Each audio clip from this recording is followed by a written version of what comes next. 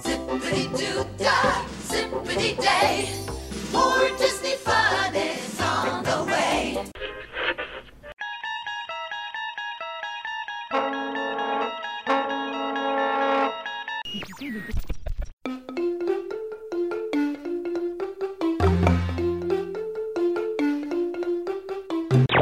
Enjoying the fun, it's here for everyone.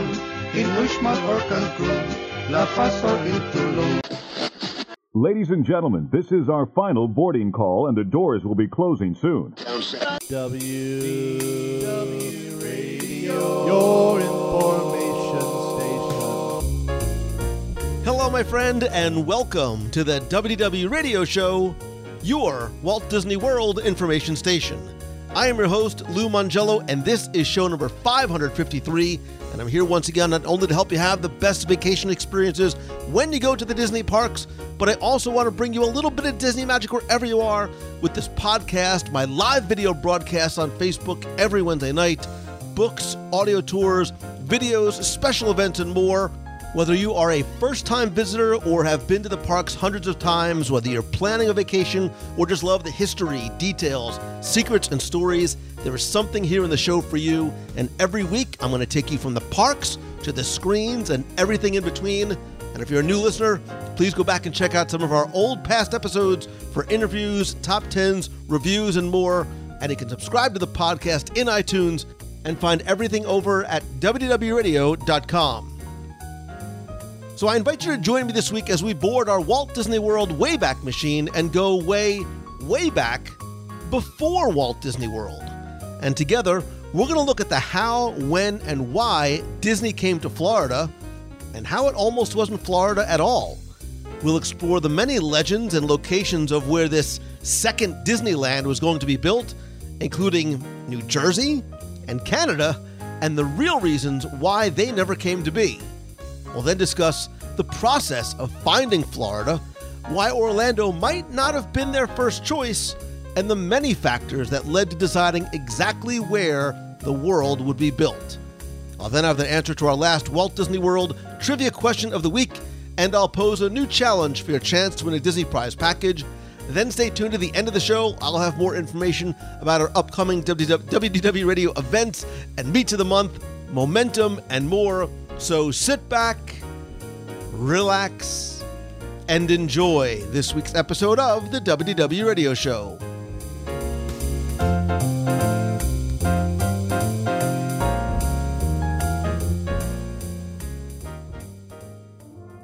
And now, here is Walt Disney. Welcome to a little bit of Florida here in California. This is where the early planning is taking place for our so-called Disney World project. Now, the purpose of this film is to bring you up to date about some of the plans for Disney World. But before I go into any of the details, I want to say just a word about the site of our Florida project. As you can see on this map, we have a perfect location in Florida, almost in the very center of the state. In fact, we selected this site because it's so easy for tourists and Florida residents to get here by automobile. Now, in larger scale on this map, our Florida land is located partly in Orange County and Osceola County, between the cities of Orlando and Kissimmee. And the important thing is that the Disney World is located just a few miles from the crossing point of Interstate 4 and Sunshine State Parkway, Florida's major highways carrying motors east and west and north and south to the center of the state. The sketches and plans you will see today are simply a starting point, our first overall thinking about Disney World. Everything in this room may change time and time again as we move ahead. But the basic philosophy of what we're planning for Disney World is going to remain very much as it is right now.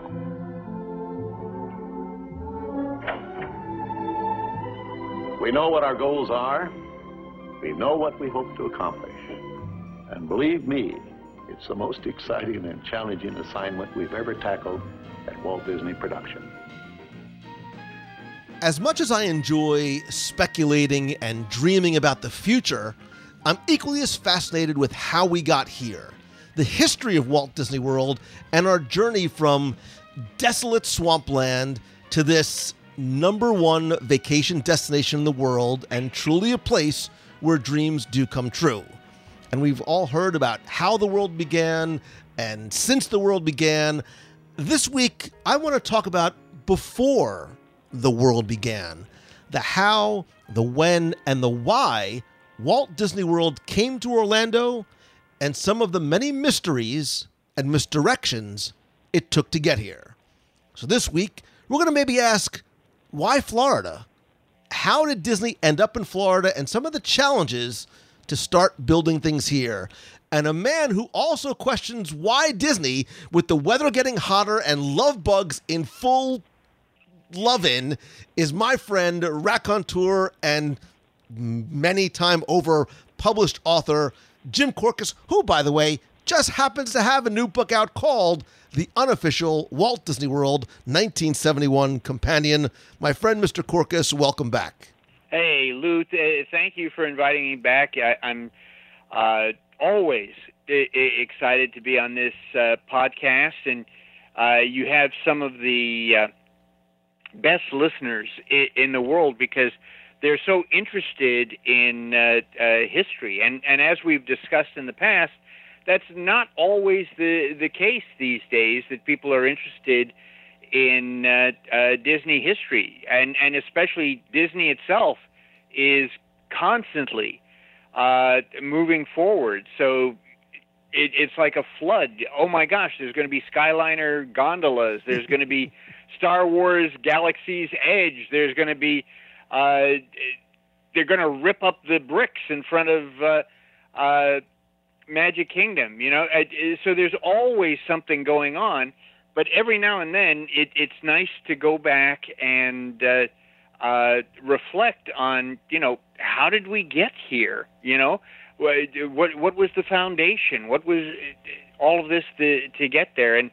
And yes, we're approaching the 50th anniversary of Walt Disney World. I think a lot of people still think of that as, oh, well, that was the new park, you know, and 50 years. And so I looked around, and there really weren't any books that were covering, you know, how did this get started? How did this develop? Why were certain choices made and all that?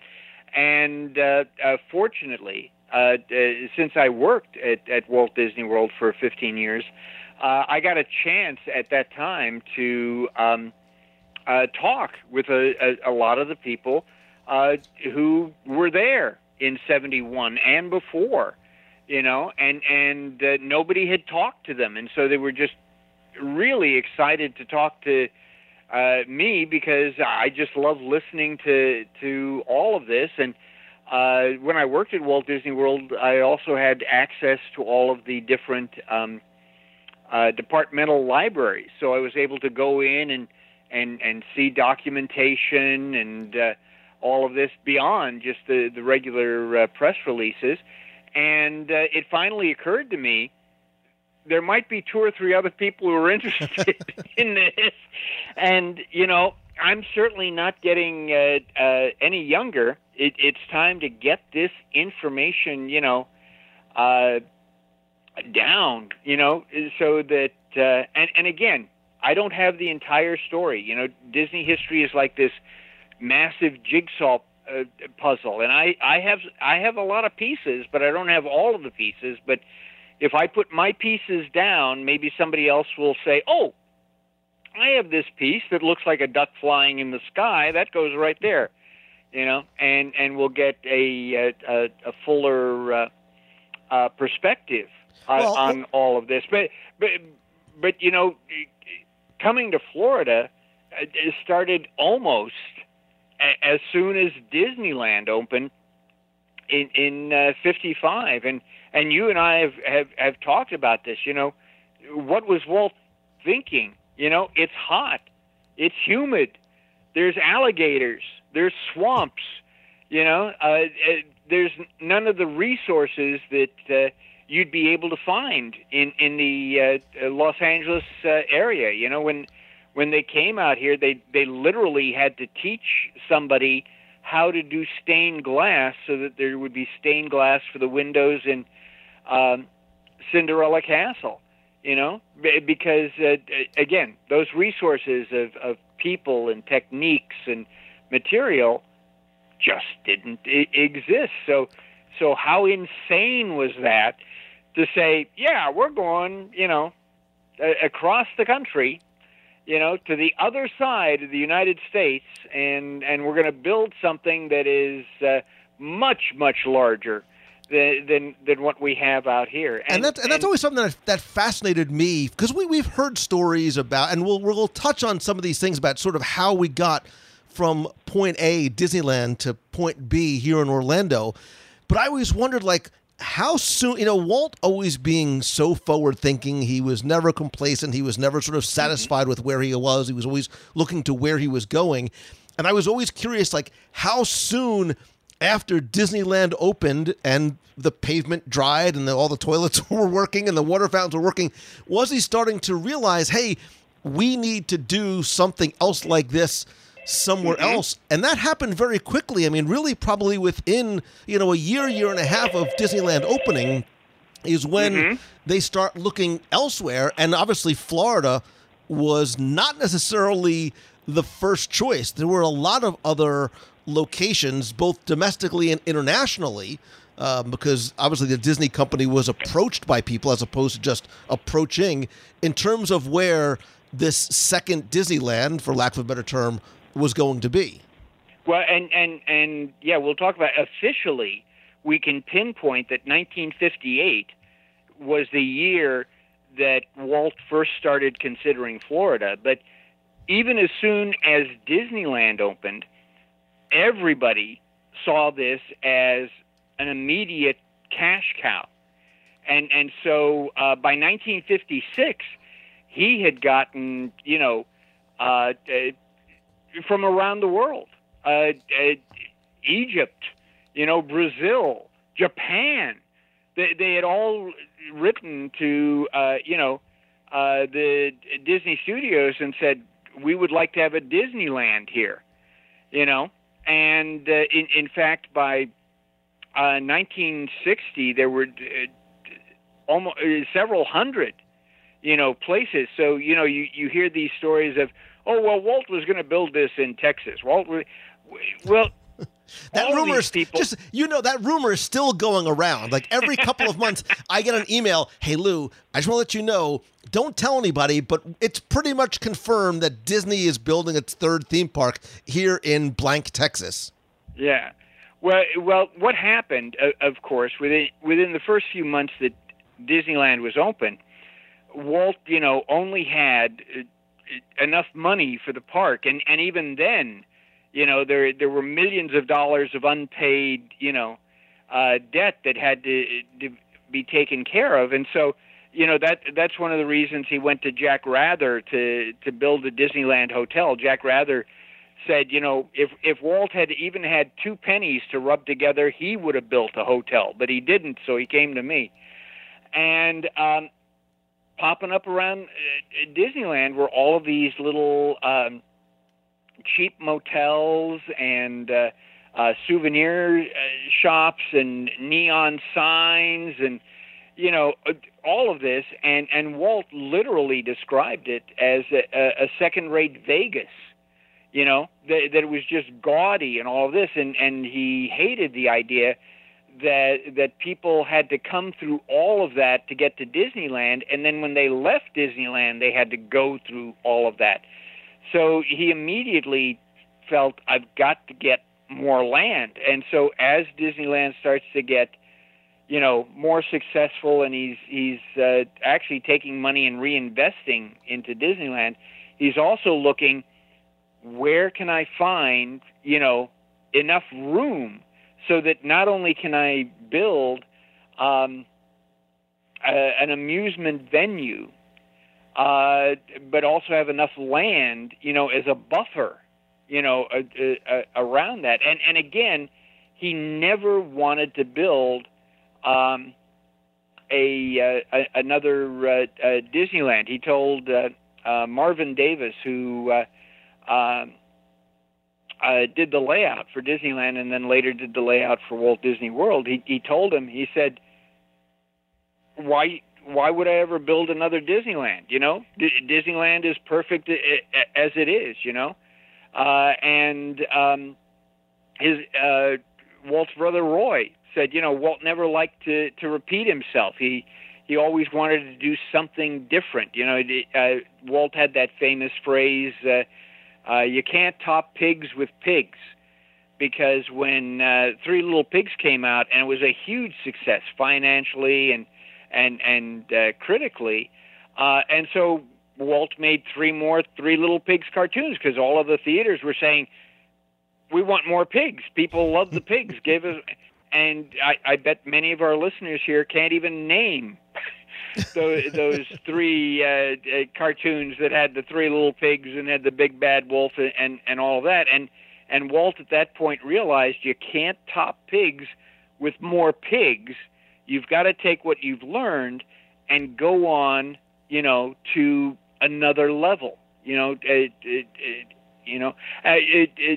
for instance, Walt seriously considered having a string of Circle Vision 360 theaters around the world, and each theater would be playing its own particular film, and then that film would then, after a certain period of time, rotate to a theater somewhere else.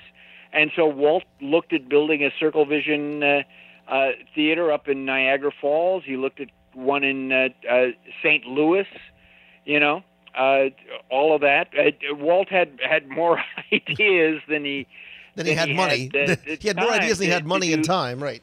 Yeah, to do any of that. But again, what people wanted, even when it came to Florida, what people wanted was another Disneyland. We want another Disneyland, you know. Which, like you said, is not what he what he was setting out to build. I won't build another Disneyland as such. So what he wanted to do was he wanted to take what he had learned and, you know, what can we do to expand it? And that's a lot harder than you think. You know, I talked to a couple of the Imagineers who worked on the Magic Kingdom, and they said, yeah, Walt said, you know, throw out everything we did at Disneyland and just start fresh and come out with and they said, we tried to do that, but we kept coming back to what Walt had come up with, where you have the one entrance and then you have a center hub that then spokes out to different places, because that was the most efficient. It was the most guest friendly, you know, thing.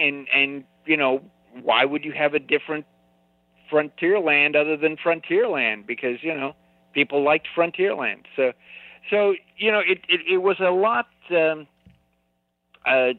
tougher, you know, to reinvent the wheel than it should have been. But Walt was looking all over the place. You know, where could we do something? You know, and as I said, in 1958, he had Harrison Buzz Price do a survey. You know, because they were looking for an East Coast area, because basically people from the East Coast really didn't come out to Disneyland, because remember, we're talking about the mid-50s, early 60s, and so plane flight wasn't just airline flight just wasn't as common as it is today, and it would have taken an investment of money.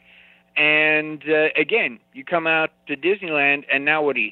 Well, maybe you go see the orange groves. Maybe you go to the beach. Maybe you go to Knott's Berry Farm. But, no, you don't. But again, it's really not a vacation, you know, destination. And so Walt's feeling was, well, if the East Coast won't come out to Disneyland, let's put something out. You know, let's go out to the East Coast and we'll do something. You know, and when he moved from ABC to NBC in '61. General Sarnoff, who was in charge of NBC, tried to convince Walt, I've got the perfect place for you for the next Disneyland. I'm laughing because obviously I know where. And I've even paid for a survey, that says yes, this is the perfect place. New Jersey. Somehow I can't picture, the next Disneyland would be in New Jersey, but basically NBC and Sarnoff had some land there in the Jersey meadows, and Walt, of course, is not going to take other people's word for that, so he has Buzz Price go out and survey as well, and Price literally says, hey, NBC is wrong.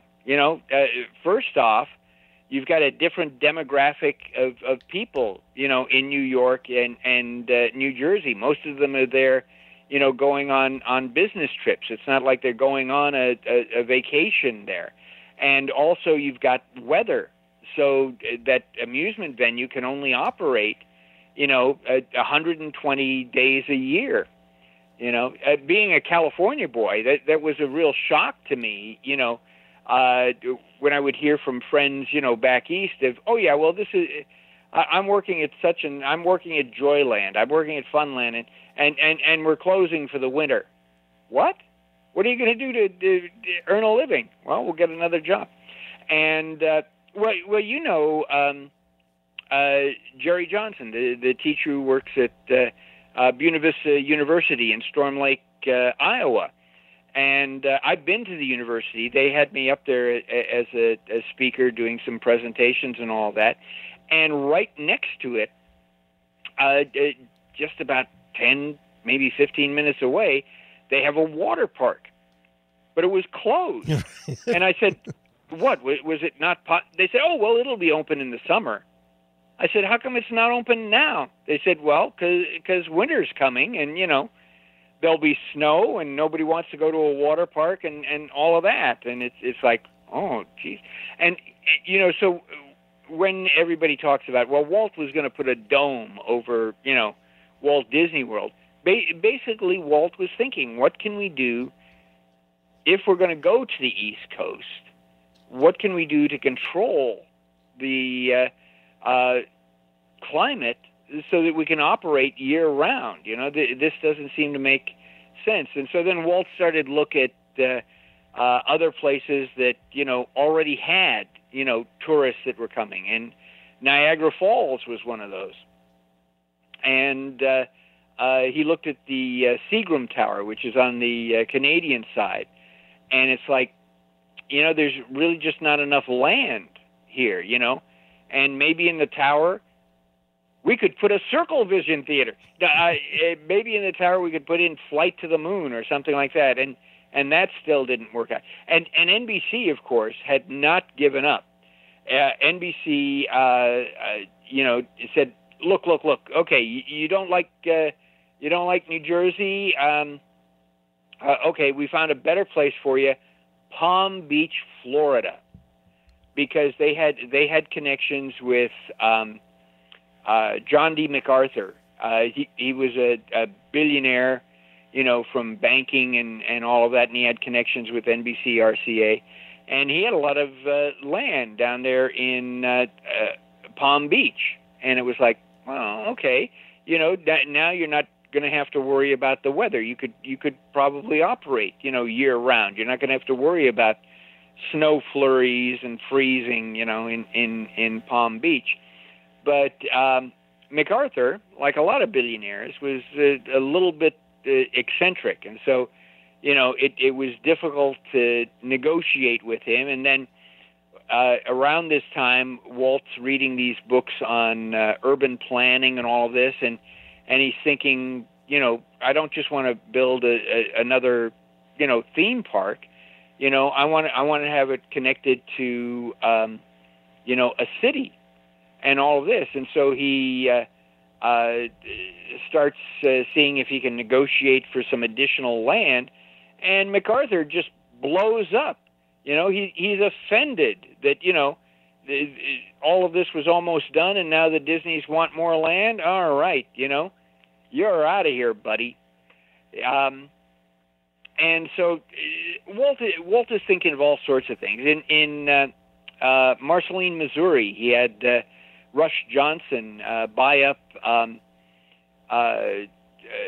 hundreds of acres of land around the original Disney farm, because Walt was going to open a place called Walt's Boyhood Farm, which would have been a recreation of an actual working farm from the turn of the century, and also a little town, barber shop and things like this. And Johnson said, "But Walt, this Marceline is just so out of the way." And Walt says, "You let me worry about that. When I go on TV and I do those introductions and I go, the next time you're in Missouri, make sure you stop by Walt's Boyhood Farm in Marceline, and that'll drive people." Well, Buzz Price did a survey and showed that no, Marceline is so out of the way, and it's so difficult to get there that this place is not going to be able to turn a profit. And so Walt said, "Well, we'll just make it non-profit then."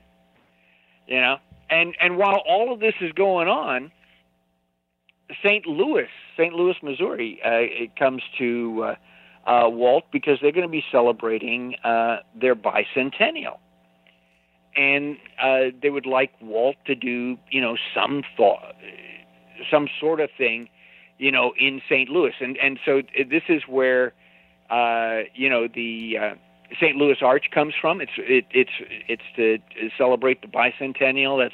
That's where their big stadium comes from, and it's where also urban legend comes from, because I think if people hear St. Louis and they're like, yeah, we know the story, Walt was going to build there, but the only reason why he didn't was because of this quote, legendary dispute that he had, encounter with Anheuser-Busch, right, about the selling of alcohol in the parks, and that's really not the reason why it didn't go through. I mean, Walt had actually found a way to sort of reconcile that issue. So that's really not the reason why this East Coast Disneyland was not built in St. Louis. You're absolutely right. But again, it's such a great story. It takes on this life of its own that it keeps on going and going and going. And Walt didn't want alcohol in his entertainment venues, because he felt that alcohol changes the entire tone. It also changes the personality of the people who are there.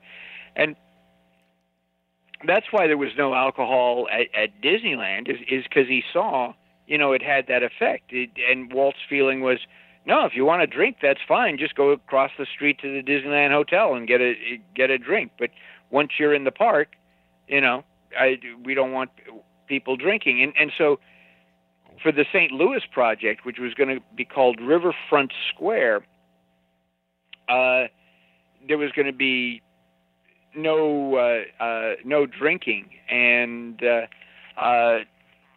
because again, the same thing. Walt liked to control the whole environment there for that to happen. And what got Walt interested was that as part of the bicentennial, St. Louis had set aside this acreage where they were going to create this sort of mall, outdoor mall by the waterfront. That there'd be no cars. There'd be a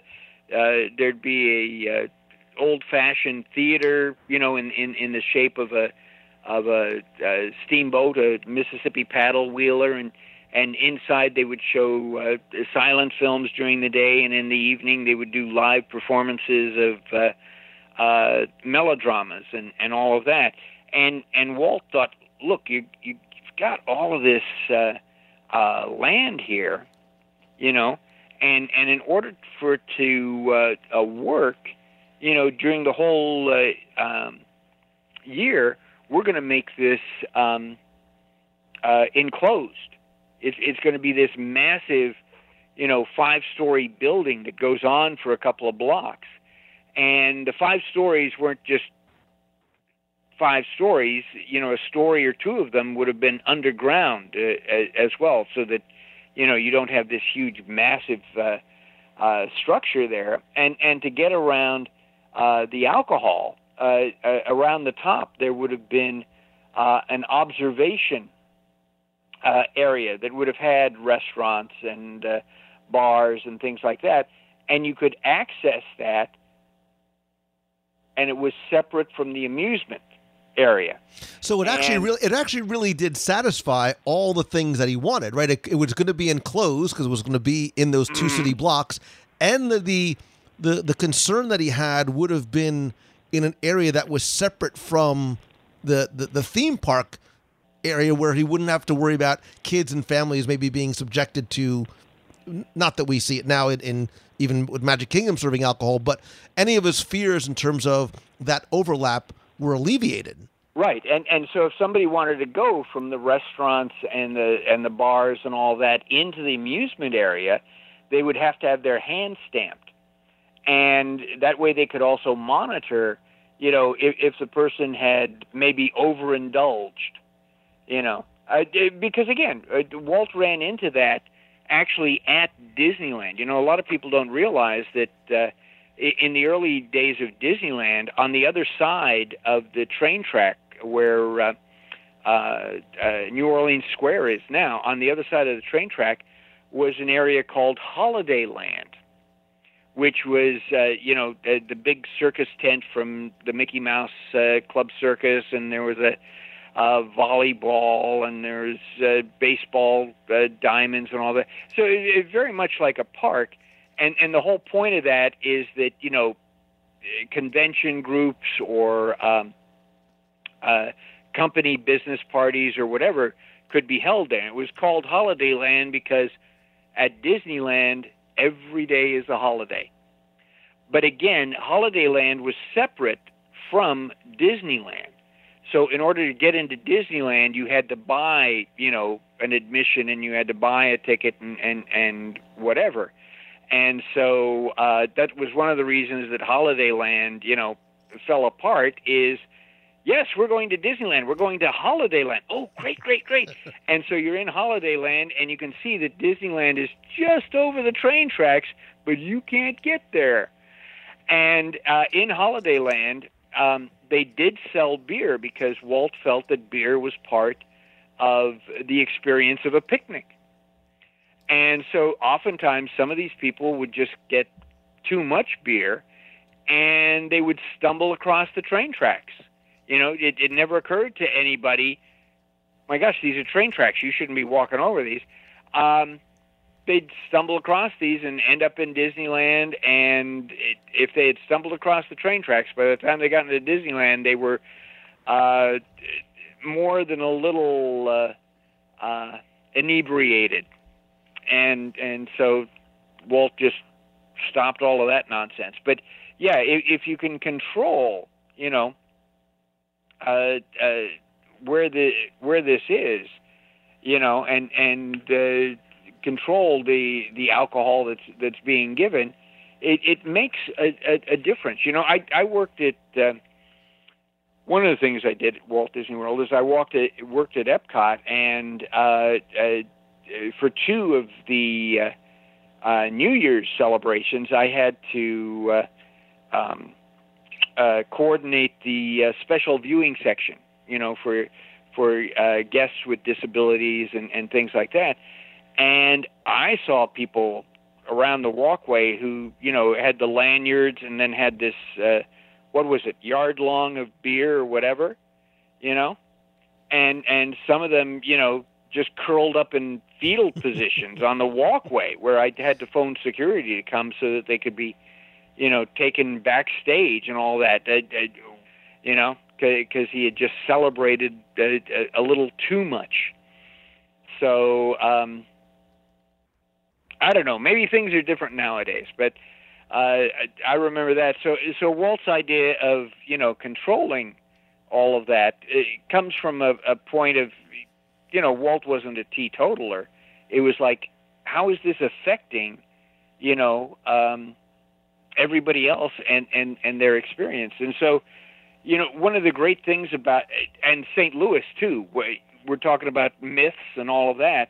One of the myths is, when the St. Louis Riverfront Square project, fell apart, then Walt looked elsewhere, and that's when he found Florida. No, he had already found Florida. And Walt,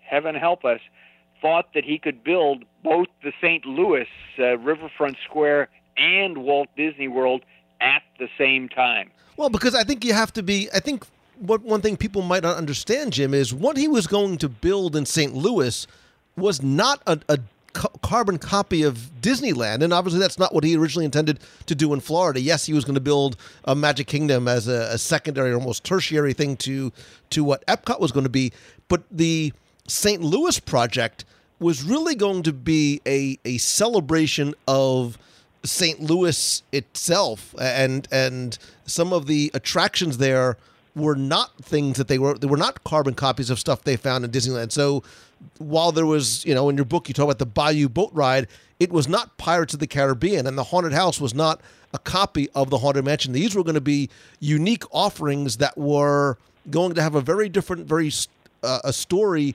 and theme than what guests would have experienced in Disneyland. So theoretically, it could have operated in tandem or parallel with whatever he was going to build in terms of another Disneyland elsewhere. Without being in competition. But when I'm saying building at the same time, I'm thinking about the talent, I'm thinking about the money, I'm thinking about the resources, and you're absolutely right. The concept for the entertainment complex there in St. Louis was that half of the building would celebrate St. Louis at the turn of the century, the 1900s, which was a very favorite time period for Walt. And then the other half would celebrate New Orleans before the Civil War, so around the 1850s. And you are absolutely right that he had his Imagineers there.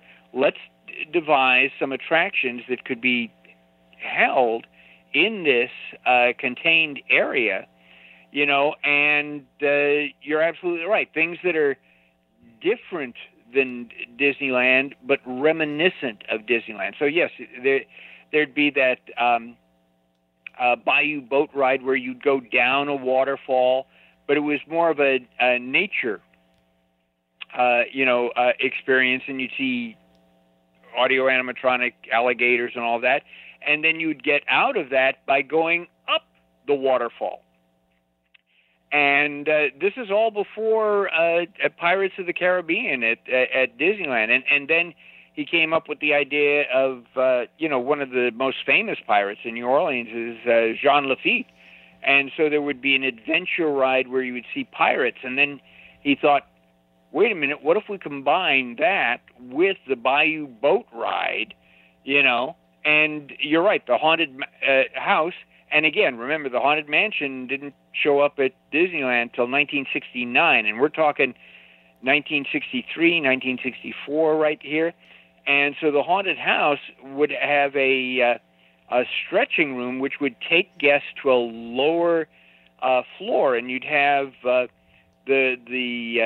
rooms of illusion, which sound an awful lot to me like Rolly Crump's idea for Museum of the Weird there, and there would be a one of the restaurants would actually be a full-size steamboat in an indoor lake, and it would have live shows, and there would be an opera house that would have a show similar to Golden Horseshoe Revue, because Walt wanted to have the French can-can dancers because he knew that was an audience favorite, but it would be themed to St. Louis.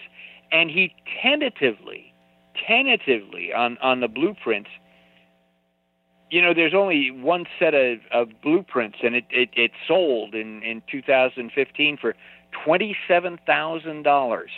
This was done up by Marvin, and it's now in a private collection. So, lots of luck for anybody to ever take a look at that and see what some of that is. But on those blueprints, he had tentatively put in 2 Fantasyland dark rides. One was going to be Peter Pan's Flight, because that was the most popular Disneyland dark ride.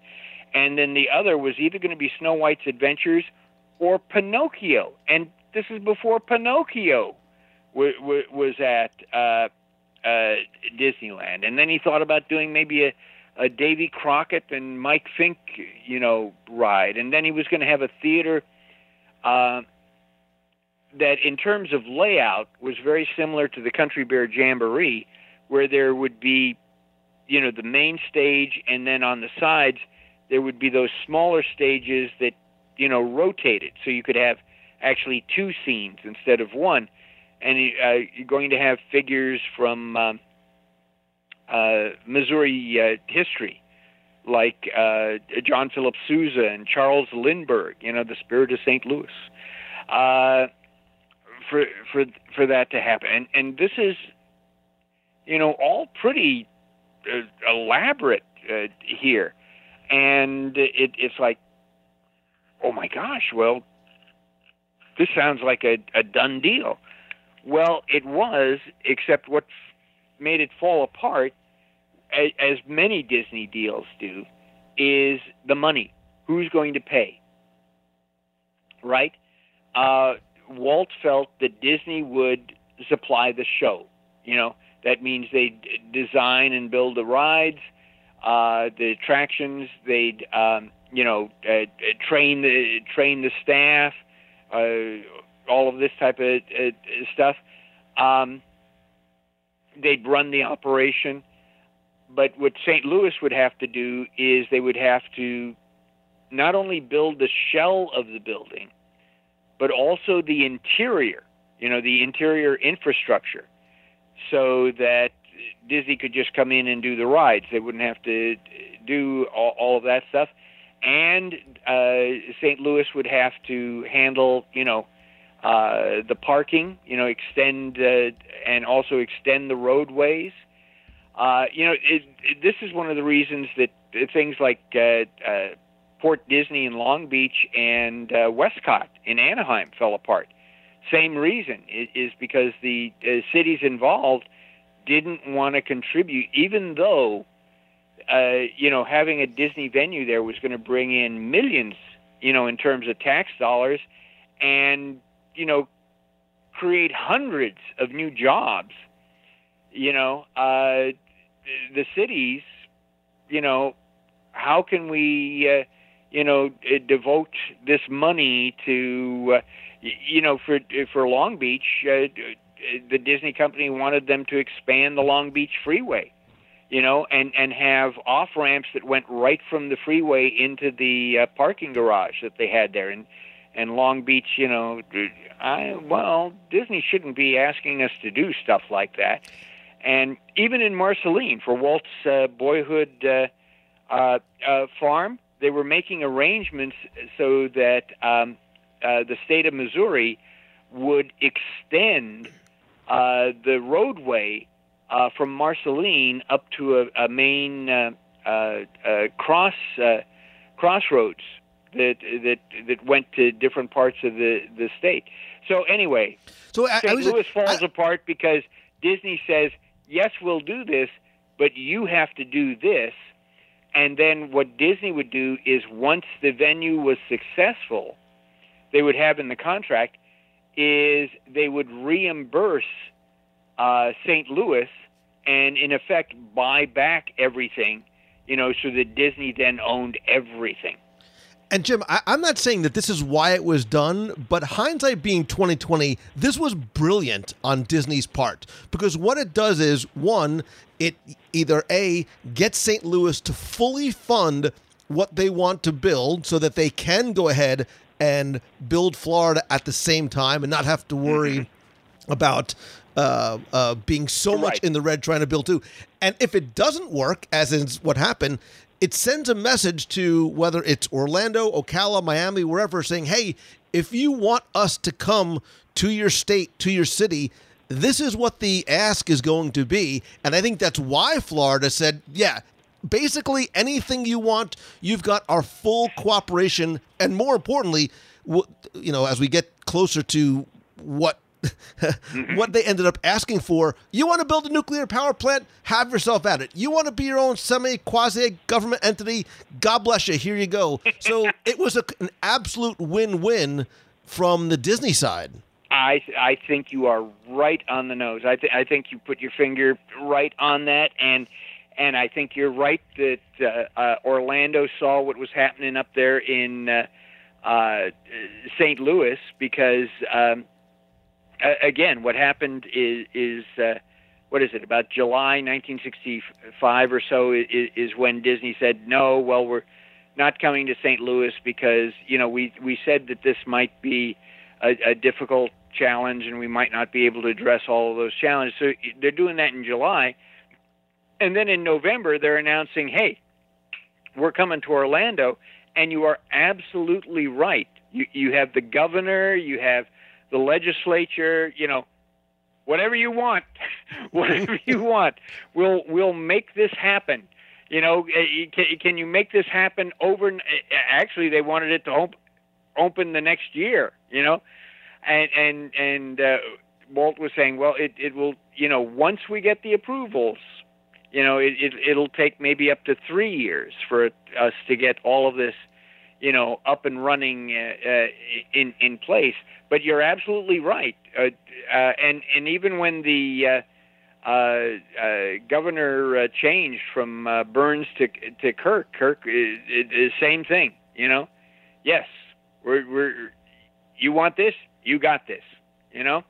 And you're right about the nuclear power plant. That's part of the agreement in the Reedy Creek Improvement District stuff, is that Disney has the authority and permission to build a nuclear power plant.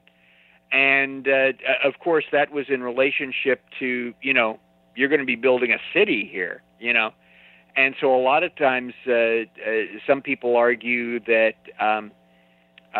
Reedy Creek Improvement District shouldn't exist anymore because the city was never built, And we can go into Reedy Creek Improvement District. That's a whole nother story. In fact, I devoted an entire chapter in the book to explaining, all of that, because a lot of people are very confused about what that is. But yes, you're absolutely right. I think what happened in St. Louis sent that signal to Orlando of, it doesn't make any difference, if we've bought land, if we're willing to walk away. We're willing to walk away. How badly do you want us here? And that, of course, was Michael Eisner's famous phrase when he was announcing the Disney decade, and he said they're going to be doing another Disney park in Southern California, and he says, we're either going to go, with Long Beach or with Anaheim, whichever city wants us more. And look, it makes the courtship process very easily if one person says, hey, we are going to give you anything and everything you want. You can't, 100% cooperation. There's nowhere else to go. Like, that clearly makes for Orlando, they went all in. For Florida, goes all in terms of you don't need to look anywhere else because you can't get anything more than 100% cooperation. Well, and again, I hope we'll be talking about Roy Disney as well too, because I don't feel he gets enough recognition and appreciation. When Walt passed away, and Roy was taking over, the Walt Disney World project. He had executives coming to him and say, "Well, Roy, anything you want, we can get because they want us so badly." And Roy says, "We're not going to do that because we may need to come back to them again in the future, and a good deal is a good deal for everyone." And so here's this guy who has this reputation as a tough businessman, and he would not put up with any nonsense at all. It had to be clear, and it had to be fair, and it had to be honest, and all of that. But he was not going to take advantage of Orlando. A lot of people think Disney did take advantage of Orlando, but on the other hand, you take a look at all the advantages that came from having Disney out in Orlando, and again, it's the vacation destination of the world. But look, before we even get to Orlando, obviously the ultimate choice, that was not the only consideration in Florida. Palm Beach was one of the places that was looked at very, very closely, and even more close to Orlando, Lake Buena Vista, Ocala was almost the home of Walt Disney World as well. That's right, because and again, Walt was very familiar with this area because, believe it or not, his mom and dad got married out here, and in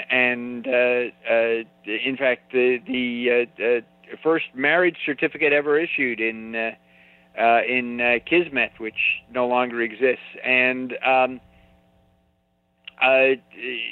his dad had a orange grove. He ran the Halifax Hotel in Daytona Beach for a while, and all this, all before they moved back to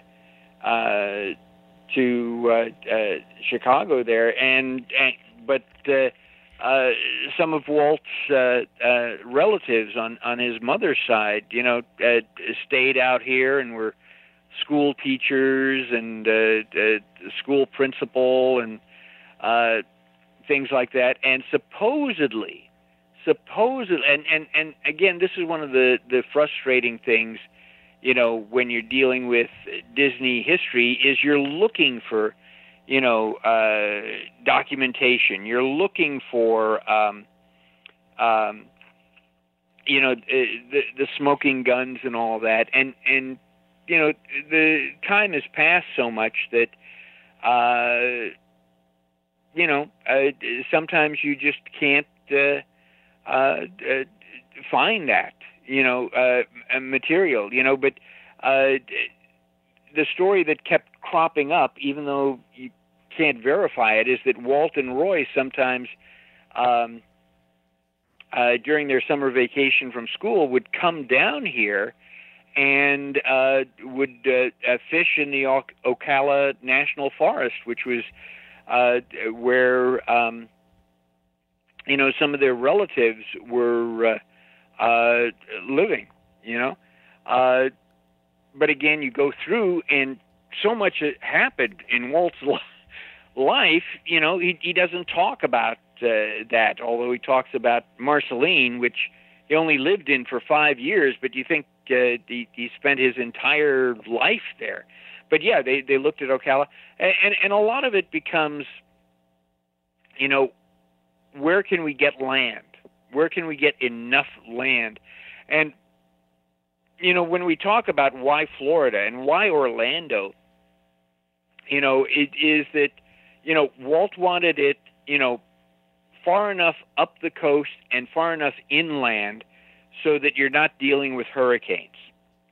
And he also wanted it far enough inland so that it's not that near the beach, because he didn't want the beach, competing with the entertainment venue, and he didn't want, people in bathing suits, walking into the park, dripping bathing suits into the park. And also in Orlando, they were building the roadways, so you have right there that crossroads where you have a road that goes north-south and then another that goes east-west, so you can connect both coasts and you can connect the entire state. And the feeling was, because in those days, the big tourist draw was Miami. Mm-hmm. And so what Walt was thinking was, because people were in their cars. After World War II, that was it. People wanted to go out in cars, you know. And again, plane flight was fairly rare. And so Walt's feeling was, we'll get them as they're driving down to Miami, and we'll get them when they're driving back up, you know. So this is the place to be. Well, I think it also made sense too, Jim, because while it was, look, what this area looks like now is very different than it looked like in the mid-'60s. It was very agricultural. We're still seeing some of those orange groves, even in this area, just, you know, north and west of Magic Kingdom. Those orange groves that were there from day one are starting to disappear and become residential communities and tourist locations. But there was a very small, quote, you know, basic bit of tourism here with some of the zoos and Gatorlands and some of the things. So there was Weeki Wachee Springs. I remember coming to Weeki Wachee as a kid, right? You know, Marineland, and all of these were called roadside attractions because basically they were along the side of the road, and so as people were driving down that main thoroughfare, you see this sign, you know, world's largest ball of string. And so, you know, you want to pull off to go see that, right? And do all of that. So there were those roadside attractions. And again, Florida was the place where people would come down to drive because the weather was generally, you know, pretty nice. And in some ways, especially since you had a limited vacation, it's, you know, sort of exotic. You know, you got St. Augustine, you know, the oldest city in the United States. You know, you can go see Ponce de Leon's Fountain of Youth. You know, you can go see alligators. There were so many alligator farms. You know, not just Gatorland, but you know, they were all throughout there. And not only that, but you could buy live gators that you could mail to a friend. You know. I'm looking forward to that day where, you know, I can just stop by the side of the road and pack up an alligator and mail it to Lou Mangello and his family, you know? Well, I mean, even places like Cypress Gardens, and I remember as a kid, you know, because we drove from New Jersey, even if Walt Disney wasn't our final destination, we hit a lot of these places. My dad was so, you know, Clark Griswold, like, let's go see the fourth largest ball of twine. Wouldn't you rather do that instead of going to Magic Kingdom? But we did. We went to, you know, like Marineland. Probably Silver Springs with the glass bottom boat ride. Well, and this is where Tarzan was filmed. But places like Cypress Gardens were smart enough to realize that Walt Disney World coming here was not going to be, yes, it's competition, but it's also complimentary. Like they were very welcoming of Disney because they realized that people who were coming to Walt Disney World might look around to see what else was in the area and may take a day trip over to things like Cypress Gardens, which is now Legoland. Right. Well, and again, what happens there is that when Walt Disney World opens, you're absolutely right. The attendance at these places all soar. You know, not just that, but you know, Cape Kennedy and all, even Silver Springs, for crying out, with its glass bottom boat ride, and Cypress Gardens. You're absolutely right. It was just, you know, huge, you know, with their water ski shows and all of that. And so, look, and you can still go. You can still go to Gatorland. You want to see a little you want to get a little taste of what old Florida amusement parks are like. Go spend the day at Gatorland. Well, you know, I will. My son loves it. My son loves it there. I love taking. When when friends come out here, I love taking them to Gatorland because Gatorland is a good half-day attraction, and it's exotic. You walk through this big concrete and steel gator mouth, you know. And it's very low tech. It is a very low tech experience. Well, you can still see gator wrestling. Yep. You can still see the jumperoo where alligators, you know, leap out of the pond to grab hold of dead chickens that are on this clothesline hanging over the pond. You know, it really is, yeah, a glimpse into old Florida there, and in fact, there's even a little restaurant there where you can eat alligator, which really does taste like chicken, but I think it tastes like chicken because alligators eat chicken, right? Yeah, so I think when you get gator nuggets, you know, and all of this, and it's like, well, this really does taste like chicken. And I remember telling my mom and dad, you know, if it tastes like chicken, why don't we just get chicken? Why are we getting gator? And I think even over at Legoland, the last time isn't there still a section of Cypress Gardens that is still open that has the yes, that still has the gardens. And then what they've also done is they built things with Legos because one of the most photographed things is you had these Southern Bells and these big hoop skirts and all that. Well, now they have Lego recreations of them that you can get a picture of. And I don't know if they still have it, but when it became Legoland, they did have a water ski show, which was, you know, the most popular thing that Dick Pope put in there. But they had people dressed up as Lego characters doing doing the water ski show, you know, and but again, you know, Disney doesn't want you doing that. That's why they built 4 theme parks and 2 water parks and a downtown shopping area and all of that. It's like, you don't want to go to Church Street Station. Yeah. You don't want to go to, you know. I think we as locals sometimes, if you want to be a little curious, you want to be a little adventurous, you want to sort of see, you know, what it was, especially some of these places that have been around. You know, I've taken my kids for nostalgic reasons. I have friends who refuse to go to Crossroads because it's not Disney. Literally, this is serious. You know, where do you want to eat? Well, let's eat it at Crossroads. You know, because there's a big variety and it's less expensive. You know, than Disney Springs. Well, but that's not Disney. Jim, I said, once upon a time, you know, Disney owned all of that land. And that area is going to change too. The Crossroads is going to. A lot of the Crossroads is going away by the end of this year, beginning of next year, and I'm going to be sorry to see it go. And I'm wondering where some of those restaurants and businesses are going to relocate. You know, and when I came out in '95, the McDonald's there was actually a Disney museum.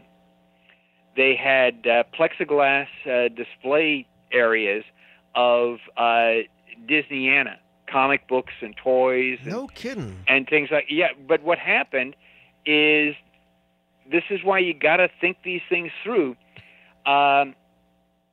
The sun would come in and the heat would come in and it faded, you know, a lot of that stuff there. So, you know, when they rehabbed that McDonald's, all of that left. But, they had Disney posters and things like that. And there was a Disney gift shop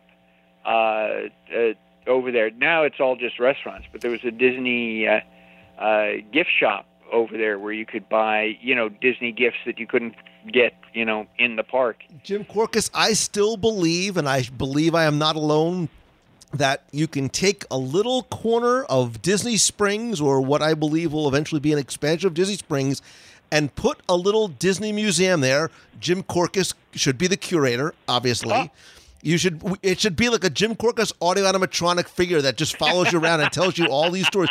But imagine having a little bit of Walt Disney World history. Think about what you had over at One Man's Dream at a place that people can go and visit. And of course, let's be realistic, of course there's going to be a gift shop there. We see this renewed sense of nostalgia with Orange Bird and everything else that's old is new again.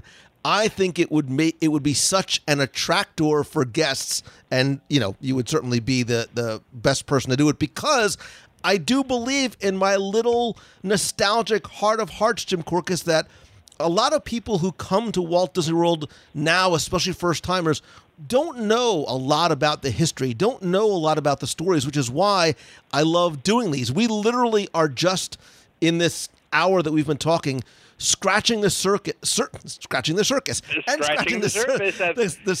Yeah, we haven't even gotten to Walt Disney World opening, because there's a whole set of stories, before we even get there. There is so much. And again, even though my book is over 300 pages, I had at least 300 pages that I had to leave, on the cutting room floor. On the floor, I had to remove in order, just so you have something that is manageable, to get through. Because I wanted to cover not just the creation of Walt Disney World. I wanted to cover, what each of the lands, were like when they opened in 71, because there were attractions and things there that, don't even exist anymore. And then I had to have chapters to cover, the resort hotels, and then the recreation and the bob-along boats, and, all of that. And, chapters devoted to some of the people who were involved. Because, again, the story of Walt Disney World back in 1971 and even today is the story of the people who are working there. Oftentimes they don't get the recognition or the credit, but they're the ones who've created, that magic for us. That's why I always try to mention the names of artists and Imagineers and whoever, entertainers, whatever, who were involved, because that's really the magic. The magic really is the people there, and they make a difference. I think your listeners may agree with me that if you run into a cast member who really does have that pixie dust, it just makes it a whole different experience. It just reminds you why Disney is different than than anything else, and why, even though you had these popular attractions, and even after Walt Disney World opened, there were attractions that opened, like Splendid China and Baseball and Boardwalk, all of these that, and none of them and some survived. That never came to be. Like, remember Vita Land? Remember the talk about Vita Land? Oh gosh, yeah. I remember when there was going to be the David Copperfield Magic Underground. Yeah. Underground. That was going to be so cool. It was announced there was going to be a Roy Rogers Western Land. And my gosh, I'm a huge Roy Rogers fan. I got to meet Roy Rogers in person. He was one of my heroes when I was a kid there, and so there's a ton of these things, but Disney is the one that survives. So Circus World seems to be an asterisk, Yeah. In there. They were going to build Hurricane World. They was going to, a Little England, because many of the tourists that come over from the UK. And I don't know if you ever got a chance to go into Xanadu, the House of the Future there. Since you had Splendid China, you might as well have Little England too. So, but I think, Jim, next time we do this, because as we count down to the anniversary of Walt Disney World, I think we can talk about some of the decisions, some of the deception, a little bit of the mystery that was associated with it, as well as, with dreams coming true, sometimes there are a few nightmares as well, and we'll certainly talk about some of the people. Again, I think what happened because I interviewed a lot of people, because you want to get it, from the people who were there, You know, you still have to go through and verify because people's memories are fluid. But you know, most of them told me, you know, we just figured, well, we've already built Disneyland. This is going to be easy. We just build it again out here. But again, you know, the weather is different. The demographics are different. Marty Sklar told me one of the false assumptions we had was that everybody who lived in Florida was retired. Right. You know, and you know, and so suddenly that, and again, as I said, suddenly you can't get things, you know, and so you have California workers, and they want Coors beer, and so Coors beer isn't sold, you know, east of the Rockies, and so what happened is in California they would load up Coors beer into these crates that were marked Peter Pan's Flight Mechanics, and they would ship them out by truck out here so that thered be Coors beer to give, you know, to help some of these people get through just getting the work done, you know, and so, yeah, and even hiring people for the preview center. They said, you know, we had young ladies show up, and some of them had never worn shoes before because they had grown up, you know, on the orange grove, right. You know, picking the fruit, all of that, you know, that type of thing. So they'd grown up on a farm, you know, and so it was a very unsophisticated area. You know, a lot of people don't realize why they showed the Epcot film where they did at a theater was because there was no movie theater in Orlando. That's right. There literally was nowhere else to show it except going to Winter Park. That's it. Yeah, it was a brand new theater that had just opened 2 years earlier, and so that was the only theater that was available and that could seat the number of people who would come in. So yeah, we've got plenty of stories, and in fact, maybe some of your listeners have some questions, or maybe they even have some memories. Maybe they were even around, you know, in 71. And again, you were absolutely right. Orlando was an agricultural community. You could go down the street and you'd see cows, not just orange groves. You'd see cows and things like that. You still can, if you're not very far from Magic Kingdom. Now it has become totally devoted to hospitality. So unless you're working at an amusement venue or you're working at a restaurant or a hotel, there really aren't any jobs in Orlando. You know, that's what that is.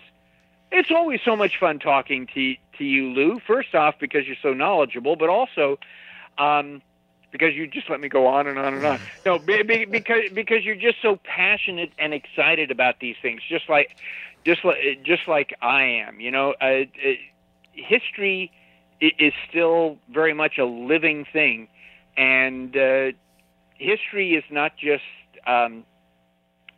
names and dates and milestones, and it's people. It's the story of people, and that's what makes it interesting. And there are plenty more stories to share, and I hope people will go to Amazon.com or ThemeParkPress.com and pick up the unofficial Walt Disney World 1971 companion, because it's filled with stories of how the world began. And I was just so fortunate, and you know, to have talked with so many of these people, and I really do feel the obligation that I need to share their stories with other people, and especially those who enjoy it, and hopefully your listeners do as well.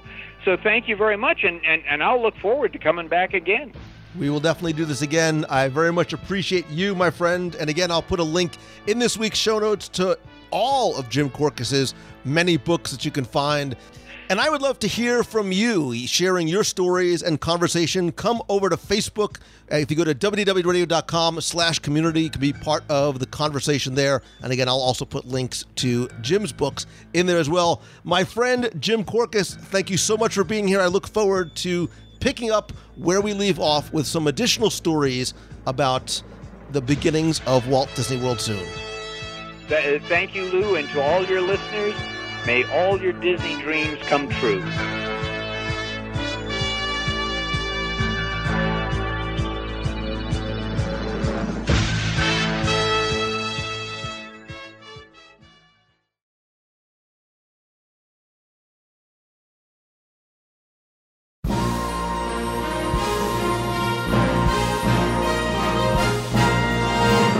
It's time for our Walt Disney World Trivia Question of the Week, where I invite you to test your knowledge of Walt Disney World's history, or see how well you pay attention to the details, sometimes in what you see, sometimes in what you hear, maybe in what you eat. And if you think you know the answer, you can enter via our online form for a chance to win a Disney Prize package. Of course, before we get to this week's question, we're going to go back, review last week's, and select our winner. So on our last show, we were talking about space, and I talked about how in 1986, to celebrate the grand opening of the Star Tours attraction in Disneyland, Disney had a TV special that starred Gil Gerard, he was Buck Rogers, Ernie Reyes Jr., and other celebrities, including C-3PO and R2-D2, who started to rap, etc. Anyway, your question last week was to tell me what was the name of this TV special called, and I even gave you more than just a hint. I told you exactly where to find it other than the Google. If you went back to show number 68, I did a very detailed DSI Disney Scene investigation of Star Tours, including the history of the attraction, the story, the queue, the shop, and maybe little predictions of what the future might hold. Don't know how right or wrong I might have been. Look, it was episode 68. It was like 10 years ago. Anyway, your question was to tell me what was it called. And as of many of you got it correct or got very creative, as always, with your answers, the correct answer was A Vacation in Space. So I took all the correct answers, randomly selected one, and again, you were playing for all of my digital products, which is my 102 Ways to Save Money for It at Walt Disney World book, all 7 of my virtual audio walking tours of Magic Kingdom, both of which, by the way, you can still find on the WDW Radio shop and in iTunes, a WDW Radio vinyl sticker, and a pop socket for your phone. And last week's winner, randomly selected, is Melissa Mendoza. So Melissa, congratulations. You used the form. I have your shipping information. I will get your package out to you right away. If you played last week and didn't win, don't sweat it, because here's your next chance to enter in this week's Walt Disney World Trivia Challenge. So we'll go from Hollywood Studios to Magic Kingdom. One of my favorite parts of the day and the evening is not just lunch and dinner and snack time and everything in between, but I still enjoy the nighttime fireworks shows and castle projection shows. And currently, Happily Ever After is playing in Magic Kingdom. And I want you to tell me what company sponsors Magic Kingdom's Happily Ever After fireworks show.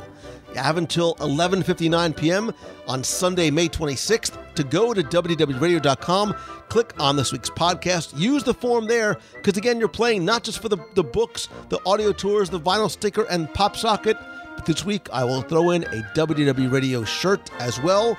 So good luck and have fun.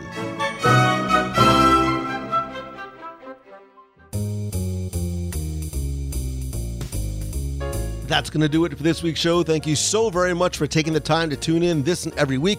I want you to be part of the community and conversation, so please go over to wdwradio.com/community and join our Box People group on Facebook. Big thanks, huge thanks, monstrous thanks once again to everyone who is part of the WDW Radio Nation family. I sincerely appreciate your friendship and your help and your love, support, and I love being able to give back to you and say thank you each and every month. I want to thank some of the new members who've joined the hundreds of you who are part of the Nation family, including Eric Hawks, Wade Tonkin, Courtney Peterman, Eric Grimes, Keith Groshans, and Greg Wilder. To find out how you can not only help the show, but also receive exclusive rewards every month, including scavenger hunts. We have a private Facebook group, Magic Band covers, logo gear, t-shirts, monthly care packages from Walt Disney World, exclusive live video group calls, early access to special events, and lots more. Visit WDWRadio.com/support. And don't forget that not only is it completely optional, but it's a great way for you to help show your support for the show. And don't forget that a portion of the proceeds of your contributions do go to the Dream Team Project to benefit the Make-A-Wish Foundation of America.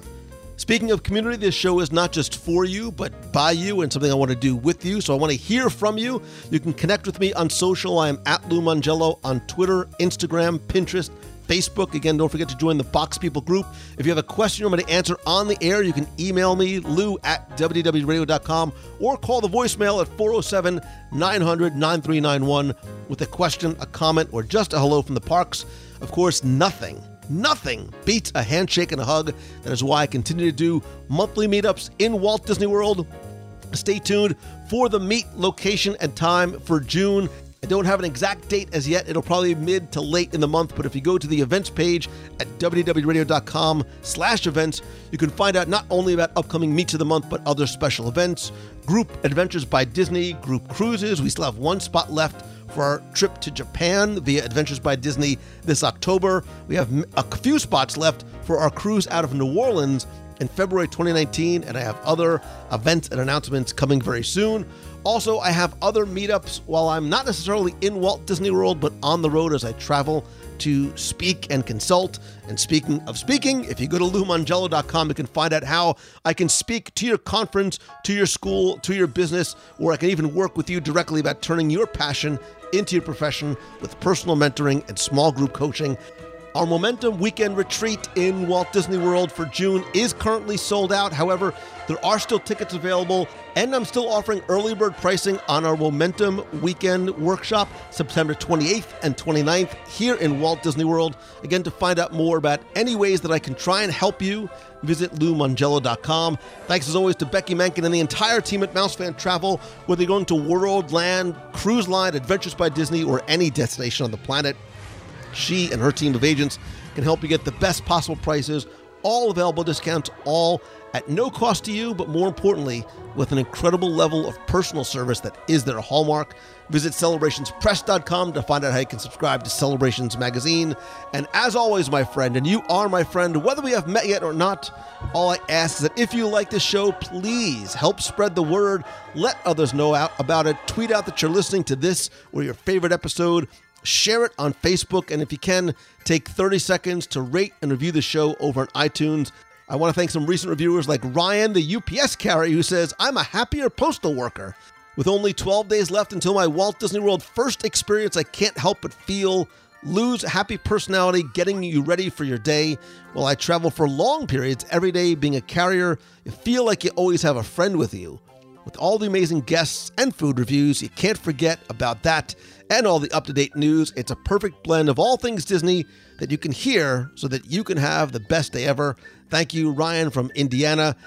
Inflate-A-Bunny says, "I am the girl with the Disney tattoo. I can't say enough about how much I adore," in all caps, so I have to say it with emphasis, "Lou and WDW Radio. I've learned so much and have taken my Disney dorkdom to a whole new level. I have a long commute, and I definitely would not have made it without Lou and his amazing guests, his brilliant trivia, his thoughtful interviews, and his mouth-wateringly on-point food reviews. Thank you, Lou. Thank you, Inflate-A-Bunny with your Disney tattoo." And DPots86 says, "This podcast may change your life, ... for the better." It's tough to describe how subscribing to this podcast has changed my life, but there's no denying it has. I can thank WDW Radio for little things like listening to an episode and getting me out of a glum mood, all the way to getting a chance to stand in Walt Disney's office and tour Walt Disney Imagineering. Lou's tagline of "We're friends whether we've met yet or not" is absolutely true. By being a listener to the podcast, you're joining a community that leaves the things that divide us behind to celebrate our love of all things Disney. You'll laugh, you'll cry, hopefully not too much crying, you'll make new friends, you'll learn things you never knew, and yes, you will get hungry hearing about the snacks and dining opportunities Disney has to offer. So I urge you to click subscribe, join us for live broadcasts on Wednesday night, or better yet, come to a WDW Radio event and meet Lou in person. I promise you'll never meet a nicer guy. David, obviously I know who you are. I am incredibly choked up and touched and honored, my friend. You and Inflata Bunny and Ryan and everybody else who you guys make up this incredible community. I just built the clubhouse, right? You guys are the ones that populate it. I am incredibly, incredibly grateful to you and for you, and I appreciate you taking just a couple of minutes to put a review in iTunes. And when I talk about my gratitude, I want you to understand how much you mean to me and how sincere I am. And that's why I reach out and talk about finding ways to try and help you, because you have given me the gift of getting to do what I love every day and share it with you.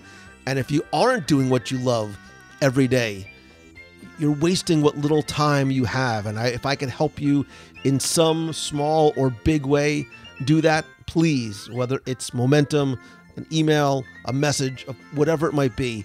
I would love to try and help you however I can. And it's a way for me to repay the gifts that you have given me and hopefully have a positive impact on you and your life beyond the confines of the show and the community.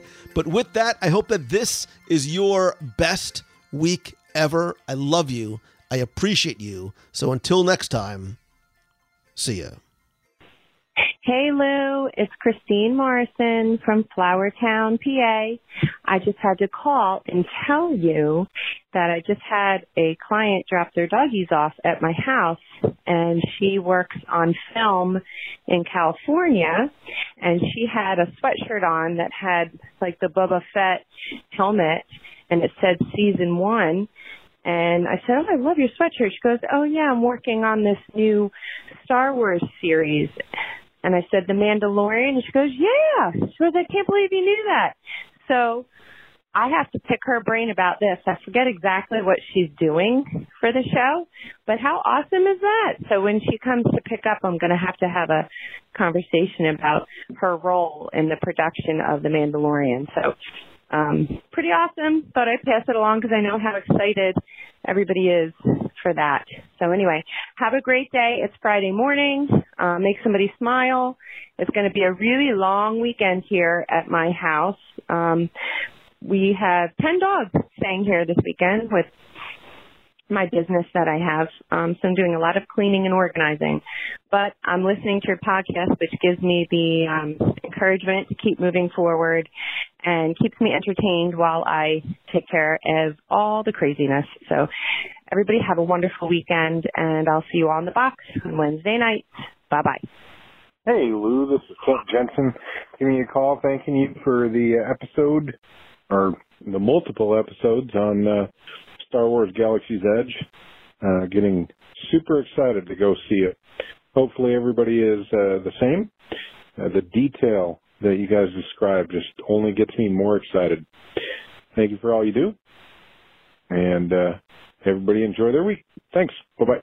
Hi, Lou. It's Elizabeth from Massachusetts. It is 3:03 on Tuesday, May 14th, and I'm driving home from work. Sadly, after arriving home last night from Walt Disney World, my cheerleading team was finally there this past weekend, competing at the D2 Summit at the ESPN Wide World of Sports. Congrats to any listeners who had kids, either coaching or actually competing, and a part of the program. All of the gyms and all of the teams looked amazing. And like I said before on the voicemail, no one does cheerleading competitions quite like the partnership between Disney and Varsity. So it was an amazing and magical experience. One thing I would like to say, I've been to Crystal Palace hundreds of times in my life, or it feels that way at least, and Ian, the manager there, was amazing, getting all 50 people that were going together on a reservation, sitting near each other, getting a picture with all the characters together. So I wanted to give him a shout out because he was awesome. And as always, the cast members there went through the roof to make our experience magical. Just listened to your Disney and Space podcast, which was great as they always are. So thanks for doing that. I think people sometimes don't know that connection. And it's just, good to have a whole segment on it. So I'm sadly home in the rain in Massachusetts after having spent 5 beautiful days in the Florida sun. So just thought I'd call and let you know how the weekend was, and I'm looking forward to the next show. Thanks for all you do. Bye. Hey, Lou. Brian from St. Augustine. Just finished your Space and Disney podcast, and you went and talked about the flight of the Navigator. Now, I'm 34 years old. I definitely remember this movie growing up. Had Fred Savage in it, and I had heard, and I looked into it, that a piece of the prop of the flight of the Navigator is in Magic Kingdom over in Tomorrowland with by the cooling station over there, where they have the Disney Vacation Club, I think it is, area. So it's that spaceship. They just added a couple of little things on top of it. And now I had heard that was the prop, and I kind of looked into it, and it definitely is. So I thought that was pretty cool. So yeah, it was pretty cool. I liked the episode. Keep it up, brother. Hope to meet you soon. Talk to you later. Bye. Hey, Lou and WDW Radio Nation. This is Kent Jensen just calling in with excitement about Galaxy's Edge. We've got our date finally, so we'll be in there on the 12th from 8 till noon. And hopefully a lot of other WDW Radio Nation have got their reservations now that they've opened up the system. So hope all get to enjoy the new land in Disneyland, and can't wait to go and see it in Disney World too. Thanks for all you do. Bye-bye. Hi, Lou. It's Elizabeth from Massachusetts. It is a very rainy morning at 6:55 on Tuesday, April 30th.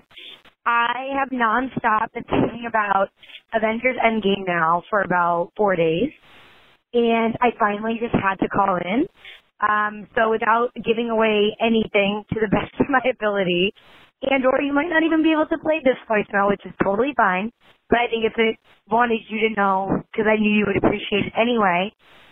In the theater I was in, there's a moment towards the end of the movie where a certain character of many gets together, and the whole theater is on the edge of our seats just waiting for, this moment to erupt. And this small little boy towards the front of the theater yelled out in complete silence, "Wakanda forever." And it was the absolute cutest and most magical moment. And I know a lot of people who are Marvel fans aren't Disney fans, but I know that Walt would have been proud and so happy to know that they were creating something that people of all ages and from all walks of life are sitting in a theater and running around on Thursday and Friday nights at midnight to go and watch. So the stories are just as magical as Walt would have loved them. Good versus evil, family, friends, all of those themes were there. I cried, I laughed, and that moment just set me way over the edge. And it was something that I know that Walt would have been proud of, that everyone at Marvel would have been proud of, and I wish that I had worked on the movie so that I could have heard a kid, shout that out in the middle of the theater. So it brought me to tears. But I wanted to share that. I hope everyone's enjoyed it. I hope everyone loved it as much as I did. Can't wait to hear you talk about it, hopefully, on the show. Also, your Star Wars episode 551 I just finished listening to. So good. I'm so excited for Galaxy's Edge. Can't wait. So I'll talk to you guys later. Have a super duper awesome, magical, Disney-filled day on this rainy Tuesday morning in Massachusetts. Bye. Good morning, Lou Mondello. It's Gabby Naldo from Columbia, Maryland. I'm actually calling from Anaheim. I am currently in downtown Disney. after spending the weekend at Disneyland and California Adventure. And I am actually walking to Pop-Up Disney, the Mickey Celebration exhibit. Super excited, and I'll let you know how it goes. Have a great day. Bye. Hello, Lou Mongello. It's Darlene Nagy from West Seneca, New York. I'm calling in with a countdown. I have 17 days until I get back to Florida and go to Flower and Garden for the last day. You have 265 days until the New Orleans adventure and cruise out of there. And you have 149 days until the Japan Disney Adventures by Disney. Oh my gosh, I'm so excited for that trip to see what you get Becky to eat and show us and tell us about all of the adventures you do while you're in Japan. Have a wonderful, magical weekend, everyone, and it's finally sunny in West Seneca, New York. Love and hugs.